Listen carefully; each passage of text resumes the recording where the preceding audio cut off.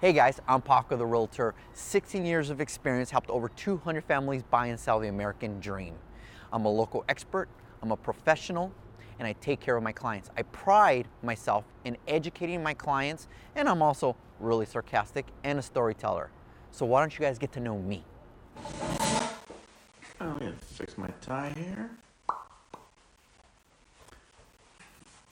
What's up, guys? How's everybody doing today? This is Taco Tuesday with Paco.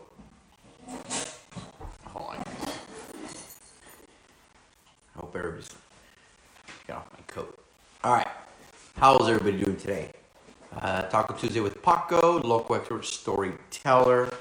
Today, I want to specifically talk about two things. One, I want to talk about what it's like to buy and sell a home at the same time. What are those steps so you don't get overwhelmed? And two, I want to talk to you about what repairs you should or shouldn't do to sell your home before you sell it. I've been seeing a lot of houses lately where we're working on stuff like that. I have one house where we have a crew working on the painting and the flooring. But at what point do you do it and what point do you not? So, let's get started. So, step one is, what do you do when you are selling your home and then you have to buy another home? What are the steps? Well, step one is find out how much your home is worth first, and find out how much money you're going to be getting back. So, got to do that. Know your numbers, right?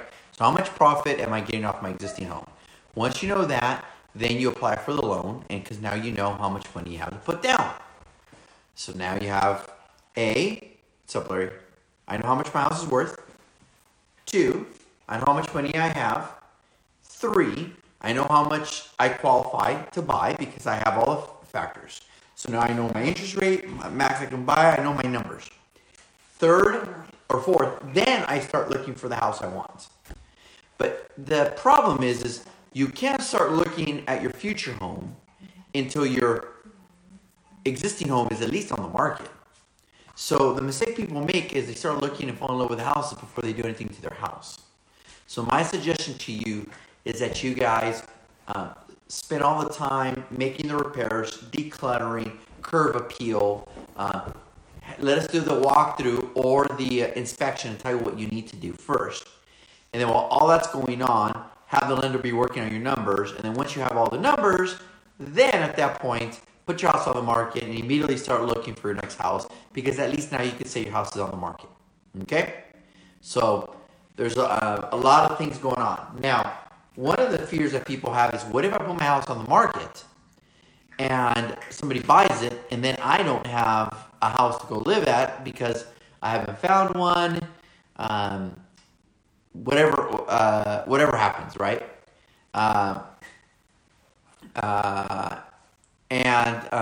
At the end of the day, there's something called a contingency. The sale of your house is contingent upon you finding another home. So you don't have to stress about, what if I don't find another house? They're going to have to wait. All right? So you are protected is my point. So I hope that makes sense. All right, next. What in the hell do I got to do to get my house ready to sell? Should I upgrade the kitchen? Should I paint it? Should I re-floor it? Should I redo the bathroom? Should I put sod? What do I do? Well, I always tell people that at the end, it comes down to return on investment. If you're going to spend $10,000 in upgrades, can I get you $10,000 more? If the answer is no, then why are you spending $10,000 in upgrade to begin with? The other thing you have to consider is, where in the market are you? For example, every house has 3 values: low, middle, high. High is turnkey properties, ready to go.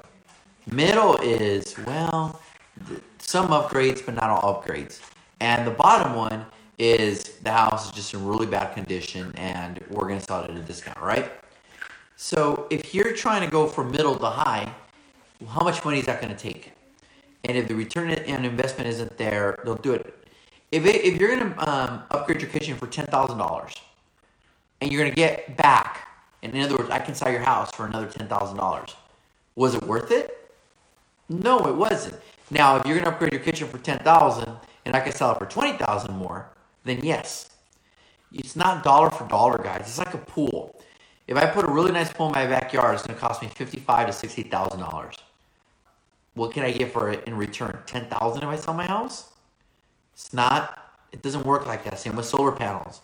If the solar panels cost me $15,000 to $20,000, I'm not going to be selling my house for $15,000 to $20,000 more. So let us do the walkthrough. Let us tell you what it is. I went to a home today where we just need to repaint with some accent walls, not the whole house, just touch up and accent walls, redo the flooring because the carpet is original and dirty, and put some sod in the back. So I'm thinking $3,000 to $4,000 tops, but we sell it at the top of the market. So let us figure that out for you. Don't go off and spend your money on something that you might not get any return on. All right, guys? I hope this makes sense, and I hope at least one of you guys gets something out of this. I hope everybody's having a good Tuesday, and I'm not having tacos today because I shouldn't be eating tacos. But it is Taco Tuesday. Panda Express. I am. I'm eating some chow mein.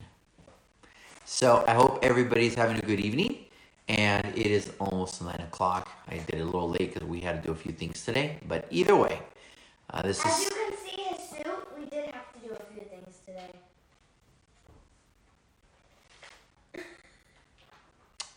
That's my conscience talking. Yeah, I'm his assistant, so I can talk in the video if I want to.